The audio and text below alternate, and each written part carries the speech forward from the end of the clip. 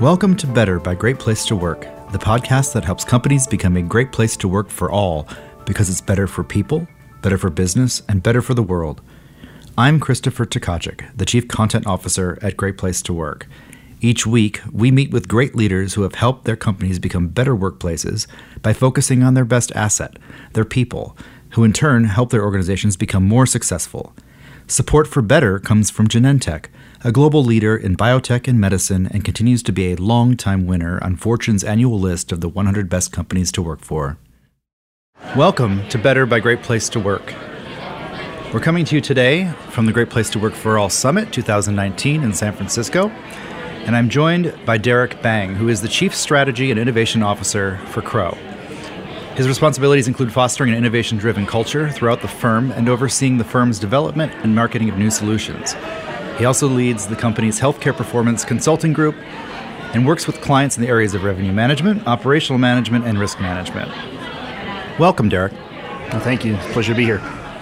So, every time that we begin to look at a company and tell that story, I like to look at the numbers. You know, when we look at the results from the Great Place to Work Culture Trust Index survey, we've found out that 92% of Crow employees say overall that it's a great place to work. They've also said that 97% of management is honest and ethical in its business practices. 95% say that management is competent in running the business. And 95% also say that people are given a lot of responsibility in the organization. All of those great numbers have helped propel it to number 68 on the 2019 list of Fortune's 100 best companies to work for. Congratulations. Oh, thank you. Yeah. The company has done so well in other areas, as well as being named to the best workplaces in Chicago list last year, as well as best in the consulting and professional services industries, and best workplaces for parents, which I'm assuming you're a parent. I am. Three sons, yeah. I want to dive into that shortly, but first I just wanted to sort of understand your title. What is it exactly that you do? And if, like I said earlier, if you were at a cocktail party and someone said, you work in a very kind of, traditionally rigid kind of industry, professional services, accounting, et cetera, you don't typically think of innovation when you think of a company like Crow. And how do you respond to that question? Well, that's my least favorite question I ever get asked. It's the worst title. It's the longest. No one knows what it is. Yeah. In fact, I remember I originally was Chief Innovation Officer before we added strategy to it. So, and for each of those, I had to write my own job title because they were new positions, and there weren't many companies that had those positions. So it's kind of a bizarre thing to explain to somebody. I mean, people know what a CEO is. People know what a CFO is, or they don't know what a strategy innovation officer really is. So I try to explain to people my job is twofold. One is to help develop new products for the firm, new revenue sources to keep us relevant in the future. And then strategy is really trying to see the future, look further out to see what's coming down the road and make sure we're prepared. As far as the accounting and consulting profession, where we've primarily been known for and successful, yes, it absolutely has not been known for its own innovation, particularly in the traditional accounting services arena. In fact, I think if you look at the way accounting has largely been done, it's largely been the same way, except we added like spreadsheets to it. That's about it. So we've really started to focus on, every other industry is being disrupted, and you could rattle them all off, and I won't bore you with that. Right. We've all heard the story. Yes, yeah. Exactly. But at the same time, we know professional services will not be exempt.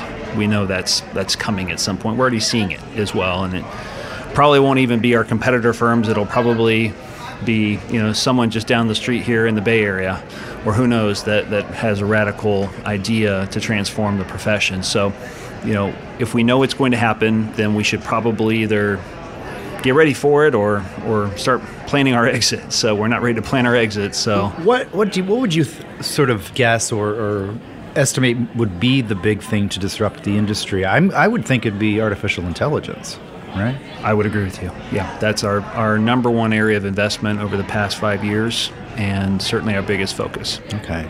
And so what are you already seeing in the ways that AI is affecting the industry? It's not having a dramatic effect just yet. Just yet, okay. Yeah, and we'll cut that question from the edit, but well, actually, I think it's a good question okay. Because it's interesting. So I'm helping to plan a conference that is about AI in the accounting and legal profession, And so I've reached out to a lot of peers, and I can't get any stories, but everyone wants to go because they all are afraid of it and they all know it's coming, yet they're struggling to sort of get things going. So if you look at, I would say maybe the simpler areas of the profession, which is already where disruption starts, and companies like Intuit that do TurboTax, like they are very hard pushing AI, and they have been for some time. Where we play is more the complex things, the much more, the things that you wouldn't use TurboTax for when you get in accounting or doing an audit or things like that. Plus, many of the things that we do are regulated, and so you're sort of limited to the product is defined. So where within that definition of how you do an audit, how the regulators say you have to do an audit, where can you add innovation? Where can you use AI to do things differently? And it's a careful balance. Speaking about what the theme of our conference is, innovation by all, as being the head of innovation at your company, what are you doing to try to inspire all of your employees to feel like they actually have a voice, they have an opportunity to participate in any way that you're trying to innovate the way you do business? We always ask the hardest questions here, so that's tough. That's what they pay me the big bucks for. Yeah, I guess so. Yeah. Wow. We've been struggling with that. I've been in this role, I guess, about 6 years now, and we've had an innovation program for 20 years, but we didn't have an officer level role. And so I knew that culture was going to be one of my, what I call 4 big rocks that I started to focus on when I took over that position. And we started to try just to measure people's views. So we used to do an annual people survey. We now do it more frequently. But we added questions in there. And it wasn't like, do you like innovation? It was, are you comfortable failing? Or do you feel empowered to challenge the status quo? Or things like that to sort of indirectly get. And so we started gauging opinions and looking for problem areas and looking for where people didn't necessarily feel empowered. At the same time, we knew we needed the infrastructure to support people. We've always had a funding mechanism that if somebody says they have an idea, we have resources set aside for that, but we didn't necessarily have the infrastructure to support people going through the process of trying to, say, develop a new product or change a big process or something like that. So I've really found it's not one thing. It's empowering people to do it, and then when they're ready to be innovative, having the resources available to them and the infrastructure and the process and the guidance to sort of mentor them through innovation, because you can't just wake up in one day and say, I've got an idea, and then it happens. And so I'm trying to think of if there's if you can think of there's one clear example of a recent situation where someone came to you and said, I've got a really great idea. How do you, if you agree with them, you say, hey, we should be doing this. How are you giving them the resources or greenlighting that opportunity to become a reality? Well, that happens every day, quite frequently. And it's wonderful and it's problematic. And the wonderful part is we're seeing a lot of people getting excited about it. The problematic area is you don't ever have enough resources to really hold everyone's hand to walk them through it. And so we developed a roadmap for innovation so that when someone has an idea, they can see that map and they can understand, okay, here's the first thing I need to do. So we go through sort of what we call exploration. And then if you pass that step, then you go to evaluation. And then if you go past that, then we might actually get into development of actually building it. And then you get into launch. For each one of those areas, we have a toolkit, and we've had that in place for some time. So somebody can see the toolkit and say, okay, these are the 10 questions I need to be able to answer satisfactorily to get to that next level. That worked we still use it, but even that we found wasn't enough. So we needed people to not just give them a question, but really immerse them. And so we ended up creating our own accelerator program that we're now trying to push all of our really great ideas through.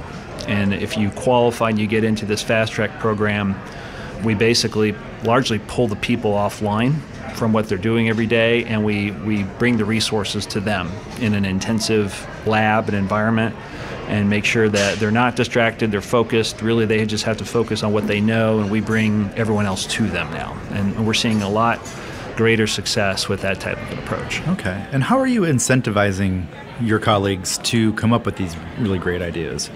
Well, people generally want to be innovative. They get tired of the status quo. They want to help. And obviously, we're a partnership, and so a lot of people see that as, well, maybe at some point I want to become a partner, I want to advance my career, and a great way to do it is to grow the business or to create something differential. And so it's sort of a natural thing, I think, for a lot of people. They want to grow. They want to maybe eventually become an owner in the business or some type of a senior leader.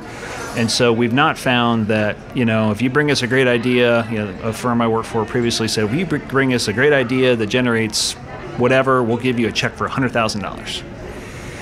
Sounded interesting, exciting. I don't think they ever cut a check. Never really happened. And so we give out rewards, and they're not major. We do recognition. We have an awards ceremony once a year for innovation with some fun different awards, courageous leadership, growth, failure, all those types of things. But we generally find people are doing it because they see it as important to their career path. And we've really put innovation, if you look at our annual performance review process, I made sure to work with our talent services group to make sure that that's sort of a criteria in evaluation throughout our entire performance management process. And even becoming a partner in the firm, that's one of the key questions is, how have you contributed to innovation? So people don't see it as an expectation when they join the firm or when they're being evaluated. They may just think it's lip service. This podcast is brought to you by Genentech, a biotechnology company dedicated to the rigorous pursuit of science and the discovery and development of breakthrough medicines for people with serious diseases. Recognized as one of Fortune's 100 best companies to work for more than 2 decades, Genentech cultivates an environment where scientific innovation thrives and where each person feels valued, included, and able to contribute their best for patients. Learn more at gene.com.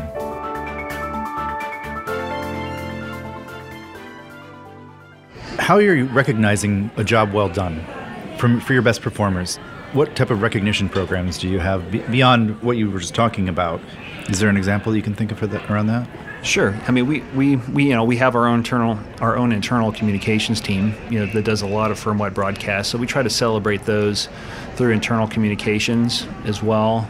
We'll highlight things at various different events and meetings. So sometimes we'll have them come and do a showcase or speak to talk about what they've done, and we can recognize them there. And as I mentioned too, we have a big innovation summit once a year.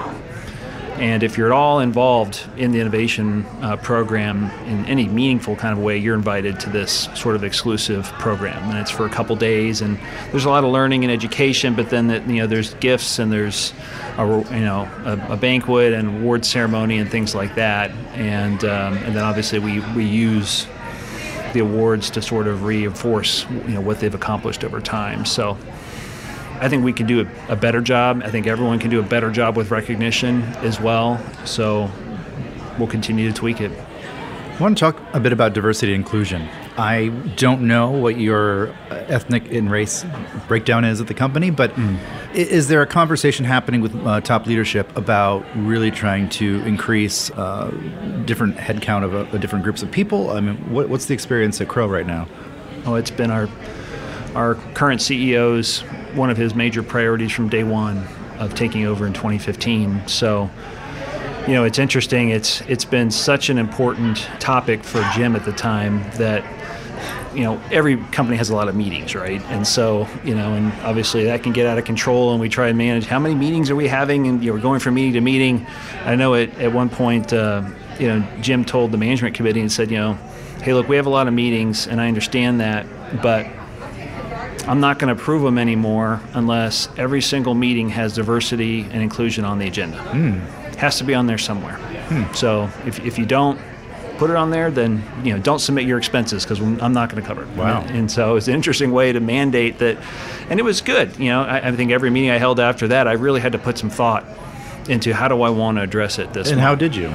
Well, I had to reach out to some folks and empower them and ask them to also help me and contribute. So clearly there were initiatives going on in the firm that I thought were worth talking about and bringing up in meetings, or I might bring somebody to present on different things. I mean, one great presentation we had was about the importance of trying different foods and trying different ethnic foods, and you can make learning about other cultures fun by just when you go out to lunch with people every day, go try a different food and learn about that culture and just talk about it, and it was it may not sound that exciting, but it was like a really simple way. Everyone's going to go eat lunch, and a lot of times people go out to eat lunch, and so it sparked the conversation around just different cultures. Maybe somebody's been there, maybe somebody had a family member from there, maybe they know something, it just sort of sparked conversation. So you kind of have to start to institutionalize it, which, you'd hate to think you'd have to do that, but that's sort of the reality of our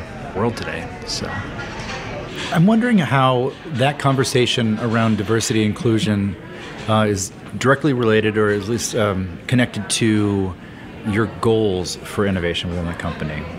Sure. It's part of the innovation by all question I asked earlier. But diversity in innovation is not,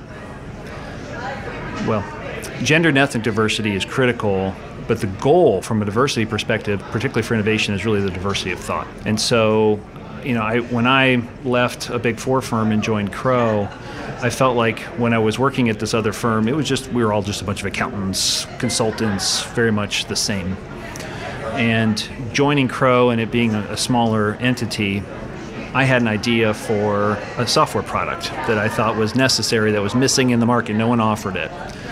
And how would in fact, I had the idea at the prior firm, but when I talked about it, there was no one that understood, how you would do that, and what it would be like. So I come to Crowe and I start talking about it, and somebody's like, well, did you talk to the software developers over here? And all of a sudden, dots started getting connected. Next thing you know, I'm in a room with, a software engineer, somebody who used to be in software sales from Oracle, a project manager. There's just very different people with different experience. They didn't know anything about hospital revenue and reimbursement or any of that kind of stuff, but they knew how you'd architect a software product, they knew how you'd sell it, they knew how you'd manage the software development lifecycle, all things I had just no experience, no one to talk to about that before, didn't even know that's what you did. I was just very ignorant in regards to that. And so it just happened that, it actually turned out to be an ethnically diverse group that came together to figure this out.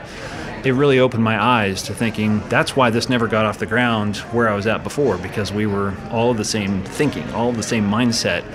And Crowe really made it easy, the way we're structured, to allow everyone to work across groups. So you can easily be working with a software engineer and a project manager and an accountant and a consultant, and there's very few barriers for people to work together. So we're getting a lot of diversity of thought, I think, as it comes to people's backgrounds and their specializations and things like that.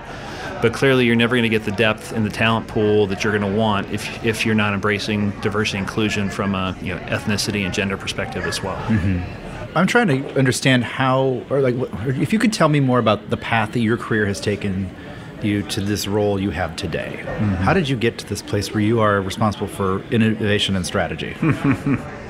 Not something I ever planned to do, that's for sure. So out of grad school, I wanted to focus on healthcare.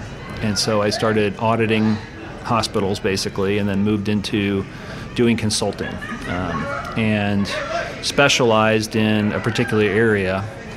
And as I wanted to grow and evolve my career, I felt that it's too hard to scale people and train enough people to grow a business. And I was frustrated with the culture of where I was at. And so that's when I decided to leave and join Crowe. So joining Crowe, we didn't have a healthcare practice at the time. I was sort of this, I don't even know why they hired me, frankly. I just approached them with an idea and said, hey, I think you might be able, there might be a market opportunity for healthcare consulting or something with technology. And they said, okay. So I came in and started working on that, and that's when I was referring to earlier, this software product that I saw as an opportunity in the market. And I started working on that, and it took a couple years to develop it, didn't know what I was doing, started selling it, never sold software before, applied for a couple patents, got through the patent process, got the firm our first 2 patents, and really opened my eyes to how you can scale a business through technology versus people. Since there's only so many people, I was one of maybe a handful of people in the entire United States that really understood the revenue recognition process for hospitals. How do you find people and train them? And you just couldn't go out and do it. You have to build them from scratch. So we embedded what I knew in technology, and that business grew so fast and so big that in 2013, that's when the firm decided, hey, this is working, let's take this to a different level, and asked me to take on the firm-wide role for innovation. And then when our new CEO took over in 2015, he thought that role was maybe too narrow for me and added strategy to the title as well. Oh, okay. When you're working with a lot of these clients, especially in the healthcare industry, which is notoriously an industry that does not have a great workplace, you do see a lot of hospitals and large medical companies that appear on the 100 best companies to work for list, but they are outliers. And so when you look at retention in some of these companies, turnover is very high, retention is very low. And so when you're working with these healthcare companies, what are you saying to them when it comes to the culture conversation? Are you advising them on that at all, or is it ever come up in the conversation with them? Or healthcare is a tough environment, and we've talked about when's the next recession going to come, and it's not a joke, but I've just stated, look, the healthcare industry in the U.S. has been in a recession for almost a decade, it feels like. So there hasn't been a recovery the cost pressures on hospitals from insurance prices and all that kind of stuff has never really subsided, and it's a really tough environment. It's pretty intense. And so I'm sure that has something to do with culture and just the intensity of trying to constantly, deal with the rising technology costs. At the same time, your staff costs are going up, but insurance rates are not, and so you're sort of in this vice, so to speak. And so it's tough to manage through that. Where we've really tried to help and focused on solutions has been through a lot of our technology products and through automation. And so if you can take a lot of the manual or unenjoyable complexities out of the day-to-day business of healthcare, and our mission has really been to simplify the business of healthcare because it's just so complex and it's so hard to navigate and so frustrating that it probably just scares people away to begin with. We think that can have a really positive impact on the healthcare industry as a whole. What are some of the bigger challenges that these companies are facing beyond what you've already mentioned? Well, turning a profit's got to be the biggest one. And they're mostly not-for-profits when you look at hospitals, but you still have to have a margin to be able to reinvest in equipment and facilities and et cetera, and physician practices and all those types of things. So, access to capital can be a challenge for them as well. If margins are low, who wants to lend the money and at what rate can they afford to pay to be able to expand, to keep up with the technology and what the competitors are doing? Obviously, there's regulations that are changing all the time. If you look at politics, one of the top issues is healthcare and coverage for people and sort of navigating the web of every year. The rules are changing and they're trying to keep up with it. In fact, I remember within the past 5 years, there was a change to ICD, and a lot of people just chose to retire instead of learning. Can you explain what ICD is? International Classification of Diseases. So we went from ICD-9 to ICD-10.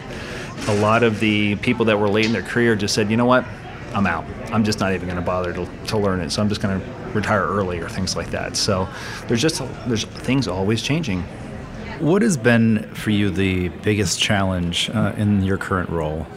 Biggest challenge in my current role probably for me has been moving from being an innovator to trying to be an innovation sponsor or be an enabler of innovation. So I loved coming up with a product idea and figuring out how we're going to develop it and taking it to market and doing enhancements and releases and building up a big client base and all the things that came along with growing a business. And now I'm in a position where my job is more to identify the opportunities and then put people in positions to go out and do it, but I don't actually get to be the one doing it. So my success comes through others. That's kind of a scary place to be at times. And what thing are you most proud of in your work at Crowe? That's a good question. What would I be most proud of at this point would certainly have to be the healthcare group that I've helped to develop over time, because it's now one of the largest healthcare consulting and technology groups in the United States that started from just me. So that's been an awesome accomplishment. And then when I look at the past few years as an officer, I've really enjoyed working with our CEO and helping to influence and strategically work on so many of the initiatives I think that have enabled us to get on the Fortune 100 top list. This is our second year, and I think a lot of the things that have helped us get there have been through some of the various initiatives that I've tried to help influence. I can't take credit for all of them, but I think things like our mobility policy and things like that. Innovation Fast Track was one of the things that was featured by Fortune in our write-up, and that was something I rolled out about 2 years ago. So if anything, it's just been very empowering to be able to have an idea, get the support of our CEO and our board, and to be able to go and make it happen. Now, what would you say to a potential job candidate or to a job candidate that you're considering that you really want to come work for you? What would you say to convince him or her to come join the business? Why come work for Crow? A lot of it comes down to, we're not the right place for everybody. And we try to be upfront about that. And I don't mean that in a negative way, but it's got to be a good fit for both people. So if you're the type of person that likes to work in a team environment, if you like to work to be entrepreneurial, this is a great place for you. If you want the opportunity to move quickly and to, while we certainly have standards and processes and all that kind of stuff, we generally try to empower people that if you have an idea, if you're creative, you can be successful. You can move around. You can move within different areas, wherever you're adding value. And our core purpose as a firm is something that really hasn't changed for quite some time. We reviewed it several years ago when we updated our vision and our mission and our strategy, and it really has been the same. And our core purpose as a firm is building value with values. And that's central to us. So if you're somebody that wants to build value, and you're comfortable with our values, which are we care, we share, we invest, we grow, then this is going to be a great fit for you. And I know that where I worked previously, they had all those taglines. They didn't adhere to them. It was simply writing on a piece of paper, and it was not embedded in their culture at all. And I would tell you, it is at Crow, very much so. And for some people, they just want to do their thing. They want to be a lone ranger. They want to, as long as they do whatever they think is necessary, regardless of what the team's impact, if they're a good enough performer, no one will touch them. Well, we don't work well that way. We work through in a team environment. And how is the company a great place to work for working parents? Well, I can relate to that. Mm-hmm. I think right after I joined Crow, my third son was born. And professional services can be pretty challenging for families, and so we've really had to try to adapt for that. So we have a mobility policy to where people can kind of work for where they need to for that day. And so a lot of times you're working with clients, and so you have to try to schedule around that. Sometimes you have to work from home. Sometimes you have to do things remotely. Sometimes there's a lot of different things to balance. So if there's anything that I think that we've really helped our people to do is to try to help them balance and give them flexibility in their schedules. Clearly you have to have, I think, the compensation and the benefits and all that need to be competitive and fair and work for our people. And I think we've done that. I'm sure it can always be better, and we're watching that closely. But culturally, I think it comes down to, we used to have something called a flexible work arrangement.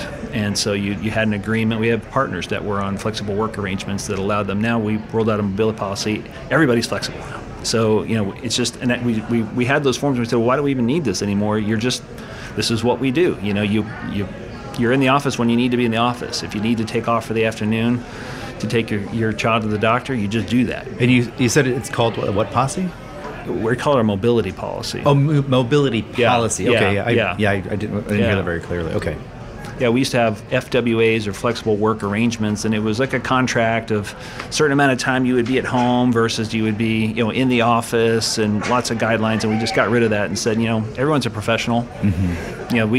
We can trust them to balance it all out and work as a team to make sure everyone's family needs have met. And I could tell you, I've had people on my team with kids that have gotten cancer before and haven't been able to come in for 6 weeks because they're at the hospital day and night, and we just make it work, things like that. One last question for you. What's the best advice you've ever received throughout your career? Best career advice. I've gotten a lot of good advice over the years. When I think about something that has really stuck with me, I don't know it was advice, but it was probably feedback. And I remember before I was in a firm-wide leadership role, but I was leading a practice, and I had one of my managers come and try to share something with me, and there was some kind of schedule or something like that. And so I was reviewing it, and it was pretty flawed. There were a lot of issues with it, and so I was getting frustrated with them and probably didn't do a good job of helping them understand why this was wrong. And I could see the frustration on their face, and finally they just looked at me and said, Derek, in your role, you just see things. And I think a lot of leaders are in sort of these more visionary type of roles where they see things that other people probably don't, at least at the level below them. And so you really have to slow down in your communication and walk people through these things that maybe you see that it's not so apparent to them. And that really stuck with me over the years, that I may see the next opportunity for new product development or for how we need to structure things at the firm or whatever that is.